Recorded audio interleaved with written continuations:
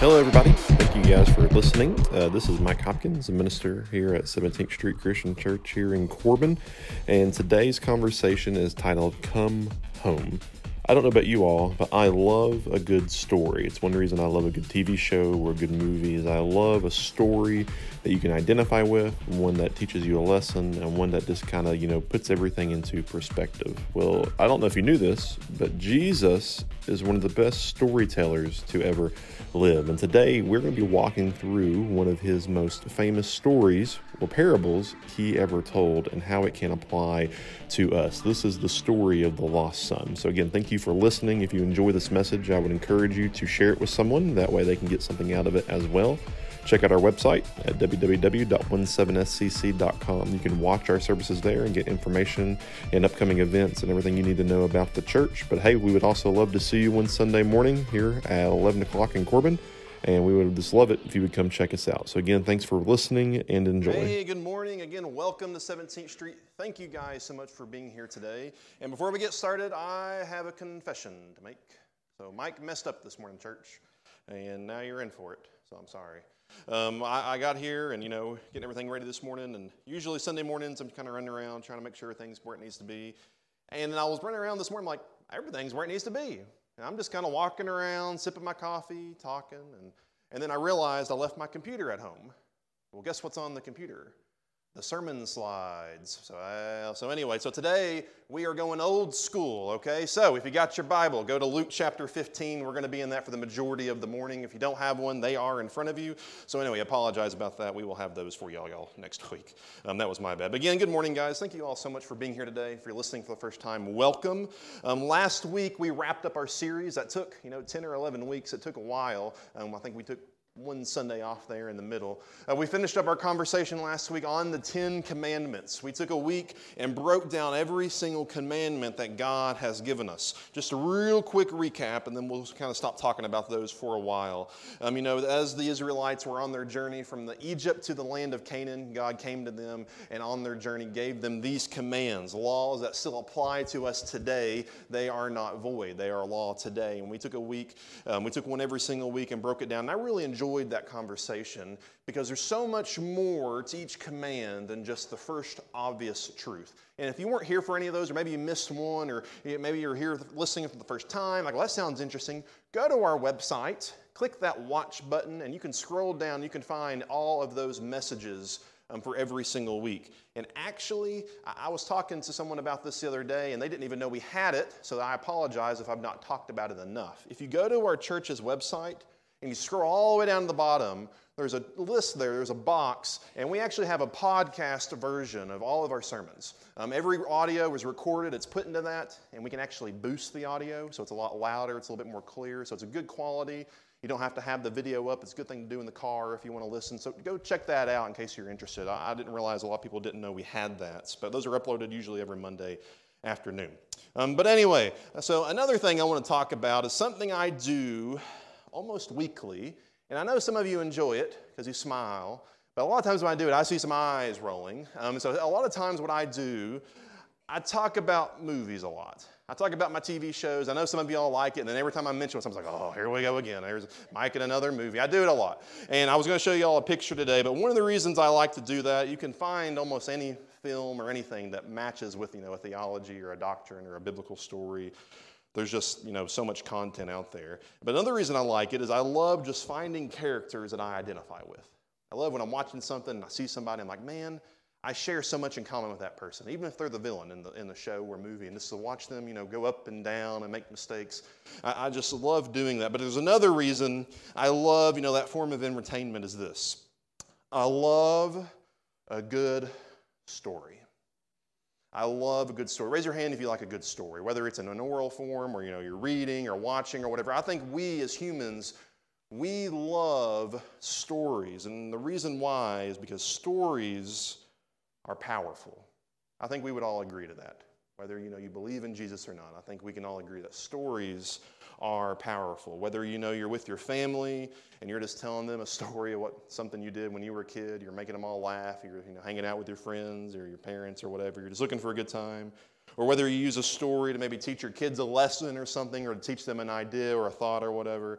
You see people like me, I'll tell stories, do things, people who are teaching to try to get a point across. We see politicians use stories, try to find, relationship there with their constituents. We see people tell stories all the time. I like this quote. The purpose of a storyteller is not to tell you how to think, but to give you questions to think upon. A purpose of a storyteller is not to tell you how to think, but to give you questions to think upon. Today, we are going to talk about a story.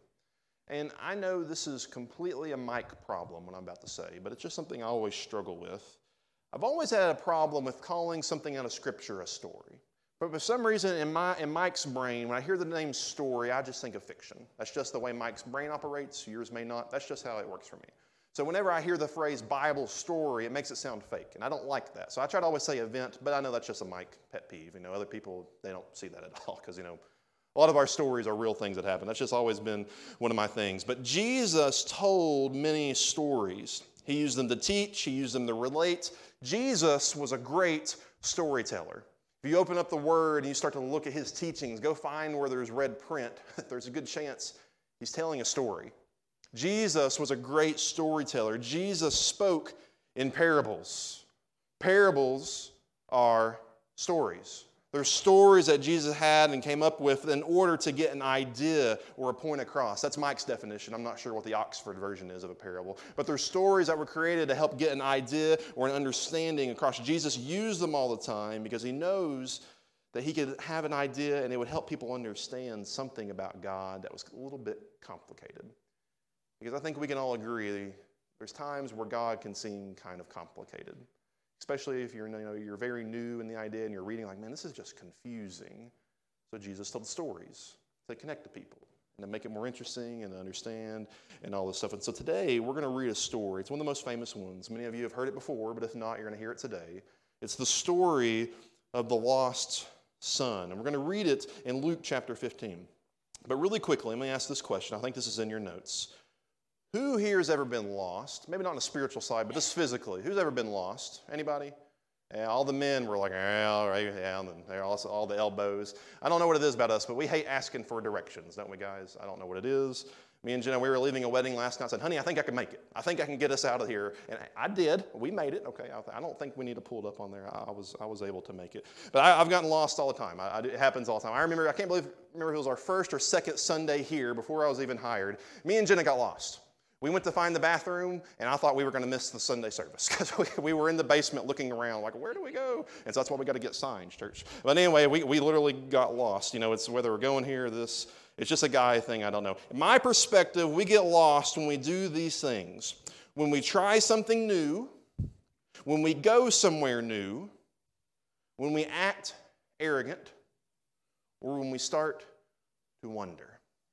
When we do those things, we seem to get lost. When we try something new, we go somewhere new, we start to act a little arrogant, or when we start to kind of wander off from where we're comfortable, I think that's usually when we start to get lost. And here's the problem.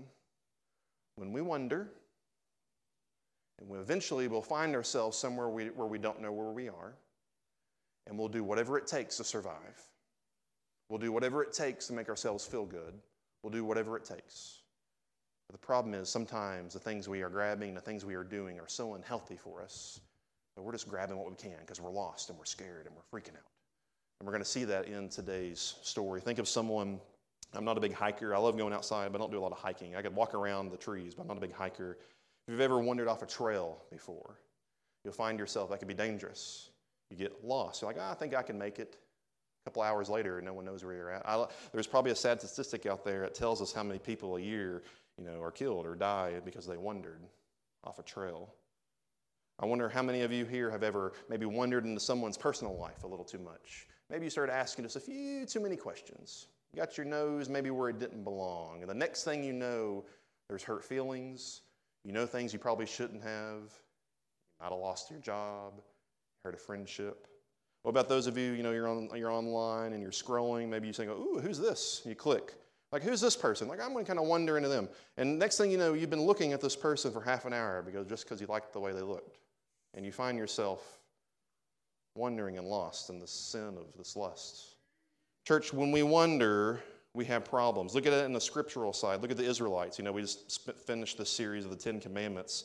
On this journey, they were leaving Egypt to go to the land of Canaan. I was going to show you all a picture, but like I said, I don't have it. The journey from Egypt to Canaan was supposed to take them 11 days. If they would have done it correctly, good weather, good everything, it should have took them 11 days. They wandered in the desert for 40 years. Probably because guys were in charge of directions. But I'm just kidding. They wandered for 40 years because, not that they wandered physically, but they wandered spiritually. So then God made them wander physically. When we wander, church, we get lost. So let me ask you this. This is kind of just a standalone series today I wanted to do. I feel like fall, it's almost here. It's next week, September. You guys realize that? Have you got your Christmas list ready? I mean, it's coming. Have you bought your pumpkins? Jenna, the pumpkins have come out at our house. She's pulling them out. I don't even know how many pumpkins we have at the house. We're making this curve. We're like in the middle of this curve right now in the year 2022. And as soon as we get through, it's like a straight shot. The weather starts turning. Before you know, it'll be 2023. I would bet some of us have gotten ourselves in a spot that we don't like.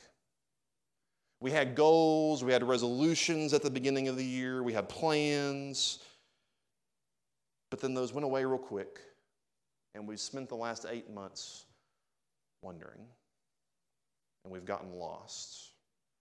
And so we've done whatever it takes to make us feel better, and you don't know how you got here, but it's been 8 months, and you right now are struggling in a spot of sin and guilt and just, and you have no idea how you got there. Church, it's time to come home today. It's time to come home. It's time to come home. Let's look in Luke chapter 15. This is a story that Jesus read. We're going to start at the very beginning. We're going to bounce around a little bit, but the majority of the morning we will be in Luke, okay? We're going to bounce around a tad, but the majority of the morning we will be in Luke chapter 15. Let's open up here. This is Jesus. Now the tax collectors, verse 1, now the tax collectors and sinners were all gathering around to hear Jesus. But the Pharisees and the teachers of the law muttered, "This man welcomes sinners and even eats with them." So we've got Jesus here and he's eating, he's hanging out with people who are not Christian. He's hanging out with the Pharisees, he's hanging out with the tax collectors who were not, known as the good people in the community. They weren't liked. In other words, Jesus is hanging out with sinners. Let's take a step aside. I'm going to step outside the notes, the sermon, just for a moment. We in this life are what? We're supposed to be more Christ-like, correct? We should live our lives, are trying our best to mimic how Christ lived. Jesus ate with the sinners. When was the last time you shared a meal or shared time with people who weren't like you? We see Jesus doing this, and then he goes into his first story. We're not going to read through this one, but his first story he reads is the parable of the lost sheep. You guys can read it on your own. It's very short, but it basically tells about how this shepherd, he has, 100 sheep, and one wanders, and he asks the question, does a good shepherd not leave the rest to go find the one? And then he relates this back to how God does the same thing. Then he goes on to his next story. This one's very short. I'm not sure if it's the shortest parable, but it's got to be up there. It's the parable of the lost coin. Talks about a woman who has, some money. She's got several coins, but she lost one, and she can't find it. And she's looking everywhere, and eventually she finds her one coin, and she's happy, and she rejoices. But she doesn't just celebrate herself. She doesn't call her neighbors, but she goes and tells her neighbors, and they rejoice. They celebrate because she found the coin she'd been looking for. And this connection is talking all about how God, he celebrates whenever just one comes home. And now we move into the third story. You can kind of see a connection a little bit of these three. In those first two, it talks about the one that's maybe lost or the one that's been forgotten, the one who struggles. But Jesus is sitting there and he's telling these Pharisees, he's telling these people who think they're too good, he tells them, one's worth fighting for. That's his message. Let's read. We're going to be starting in verse 11. Jesus continued, "There was a man who had 2 sons. The younger one said to his father, 'Father, give me my share of the estate.' So he divided his property between them." Very quickly, we've got a man, he has 2 sons. Okay, he's wealthy. We can kind of figure that out because he has several people working on his land. He's doing pretty well from a financial stance. The guy's got 2 sons. One son goes, "Hey, Dad, Give me my share of the inheritance. Give me my side of the money. Give me my half. And then I'm just going to go do my own thing. Like, I love you. I'm just going to go do my own thing. You know, okay? He's tired of being at home. Makes sense. Verse 13. Not long after that, the younger son got together all that he had, and he set off for a distant country. And there he squandered his wealth in wild living. And when we read that, we may say, well, what is this wild living? The guy, he gets his wish. Dad gives him all the funds he wants. He gives his part of the estates. Well, then he goes off and he blows it. Church, I could blow some money. Just ask Jenna. So I understand. Maybe not like this. But it asks the question, what was this wild living? If you bounce all the way down to verse 30, it tells us what the wild living was. But this son of yours who has squandered your property with prostitutes comes home, and you kill the fattened calf for him. It tells us that his wild living is women. He's buying prostitutes. He's probably partying. He's probably drinking and taking things he doesn't maybe need to. He's living his life a little bit too much to the edge. He's living a wild life. Verse 14. After he had spent everything, there was a severe famine in the whole country, and he began to be in need. So he went and hired himself out to a citizen of that country, who sent him to the fields to feed pigs. He longed to fill his stomach with the pods that the pigs were eating, but no one gave him anything. So we see the guy, the son, he got his share of the estate. He went and he blew it all off. He blew it on women and partying. He probably had some fun, but not for long. And then now he's like, well, what am I going to do? I have to make money. I have to be able to support myself or I'm going to die. He hires himself out to a farmer, or at least out to a man who owns farmland. And his job is to tend to the pigs. And this is one part, by the way, of the story that's very misunderstood. And I kind of want to read this again. It says that he longed his stomach to fill with the pods that the pigs were eating. A lot of times when we think that, we're thinking that this guy, he's so hungry that he wants to eat the slop. He wants to eat the pig slop that we think of in today's world. But that's actually not completely true. This was going to be on the screen. I don't have it. Whenever it actually tells us, if we look at the translation, the word here is a Greek word that is keraton. And it's used in the plural as this: the fruits of the carob tree. Carob pods, it's a type of vegetable. Like I was going to show you all a picture. And it kind of looks like chocolate beans, but it's not. Tastes like chocolate. They look like green beans, but they're black. Google carob pods whenever you get home. You can kind of see what they look like. Not exactly appetizing and whatnot. And just imagine yourself for a minute being in a position to where the only thing you want to eat is the things you're feeding the lowest of these animals. Just imagine that for a second. That's how low you've gotten. The only thing that sounds good to you is like you're so hungry. It doesn't say that he was fantasizing about a steak. It doesn't say that he was fantasizing about a feast or wine or the road, whatever it was. He was wanting what the pigs got. Church, he was lost. He wandered, and now he's found himself lost. Lost so much that he would do anything just to fill himself. Sound familiar? Is there anyone here today who's been wondering and everything you just wanted all, you'll take whatever to feel better? Let's keep reading. Verse 17. When he came to his senses, he said, "How many of my father's hired servants have food to spare? And here I am starving to death. I will set out, go back to my father and say to him, 'Father, I have sinned against heaven and you.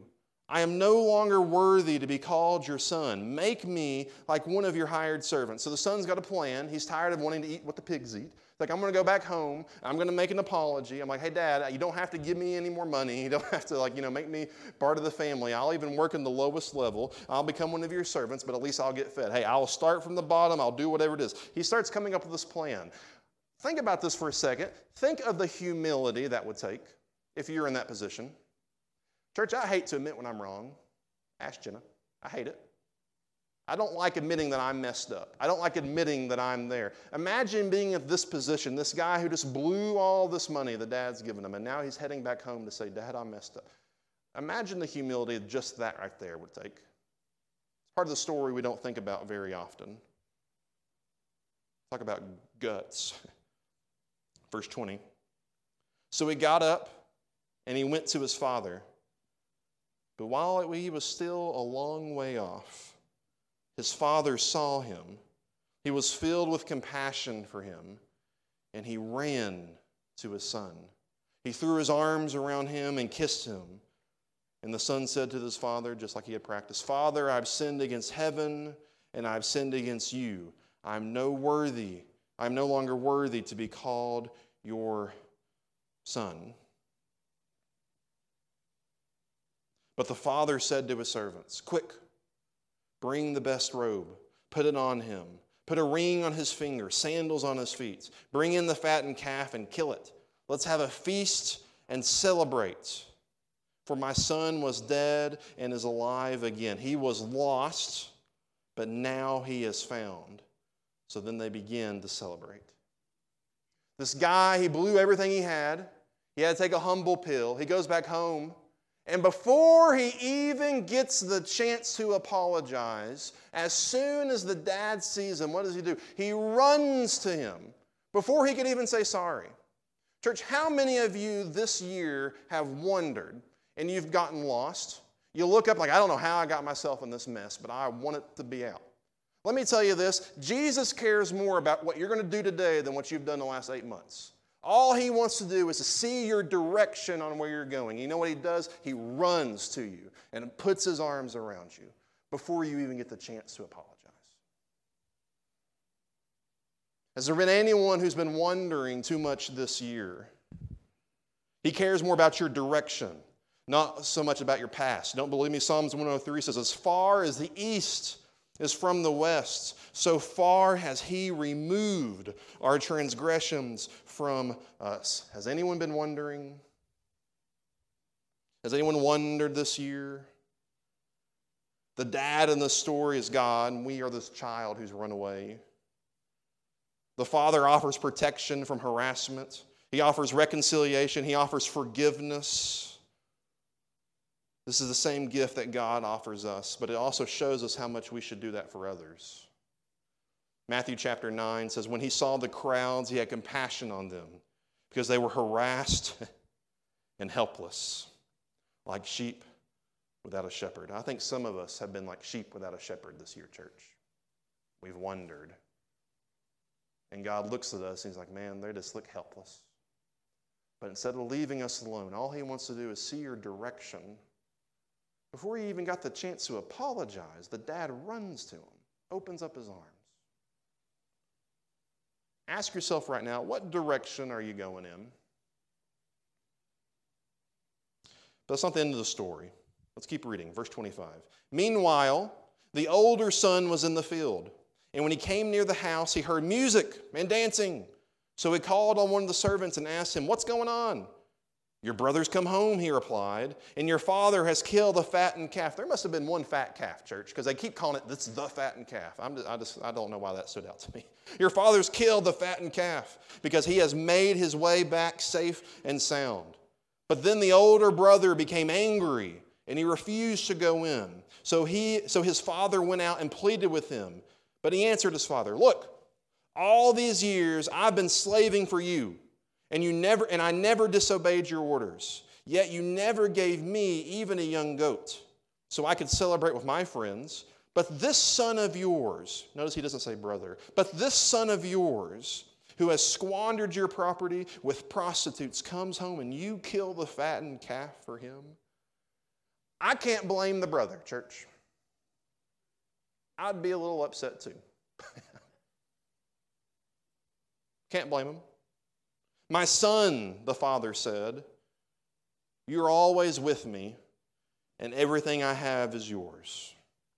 But we had to celebrate and be glad because this brother of yours was dead and is alive again. He was lost and now is found. Church, I think some of us have been the son who's wondered. I think some of us have become the son who was jealous. Now, speaking of movies and characters, when we read this story, who do you identify as? Do you identify yourself as the son who ran off? Do you identify as the brother who remained faithful but struggles with jealousy? Maybe you see yourself as the townspeople who's maybe on the outside, but you're celebrating and probably judging and pointing fingers? Where do you identify in this story? Because I think some of us we're maybe a little snooty. We're like, well, I didn't do anything wrong. Where's the attention for me? Why can't we have a party for me? Like, why do we care about them? It's about me. I've been here. I've been good. But yet Jesus is telling us these stories that the 99 is great. You'll have your reward, but the one is lost, and go get them. I want to give you just a little bit of application. I'll try to read these slowly so you can get them. It won't be on the screen. It's in your bulletin. Who do you identify as? I think most of us were either the son that wondered or the son that's jealous, okay? If you're struggling with jealousy right now, and you're like, well, I've been faithful. Why is there no celebration for me? Because it's not about us. But here's some advice for you. Try this. The first thing you need to do if you're struggling with this is this: speak truth. Those who are struggling, speak truth. Those who are struggling, but they are coming to see Jesus maybe for the first time, don't sugarcoat it. Speak truth to them. Don't tell them their sins are okay, but be honest, be truthful. The second thing is this: but give mercy. Show mercy. When I was writing this the other day, I really started to reflect. I won't tell you his name, obviously, but I've got a good buddy, and I see myself as the brother who judges in the story when I'm talking about him. Because I felt like it was just like every few months he went through a Jesus phase. Like, he's on high and he's doing these things. The next thing you know, complete opposite. And I feel like I was always on the side like, man, just stop. Why are you trying? And pointing the finger. It's like, why is everyone celebrating him? I've been faithful. Well, I wonder why the reason he keeps going back is because there's people like me judging, not helping. Church, show mercy. What about this? Number 3, extend grace. Extend grace. Number 4, bestow blessings. Bless those who need it. Number 5 is confer honor. Show honor to them. It's a big step. When someone chooses Jesus for the first time, when someone decides to put the bottle away for the first time, when someone decides to get rid of this for the first time, when someone decides to do this for the first time, you need to honor them. Have a little mini party because they just did something that was so difficult that you can't even imagine. Last one is this: never give up.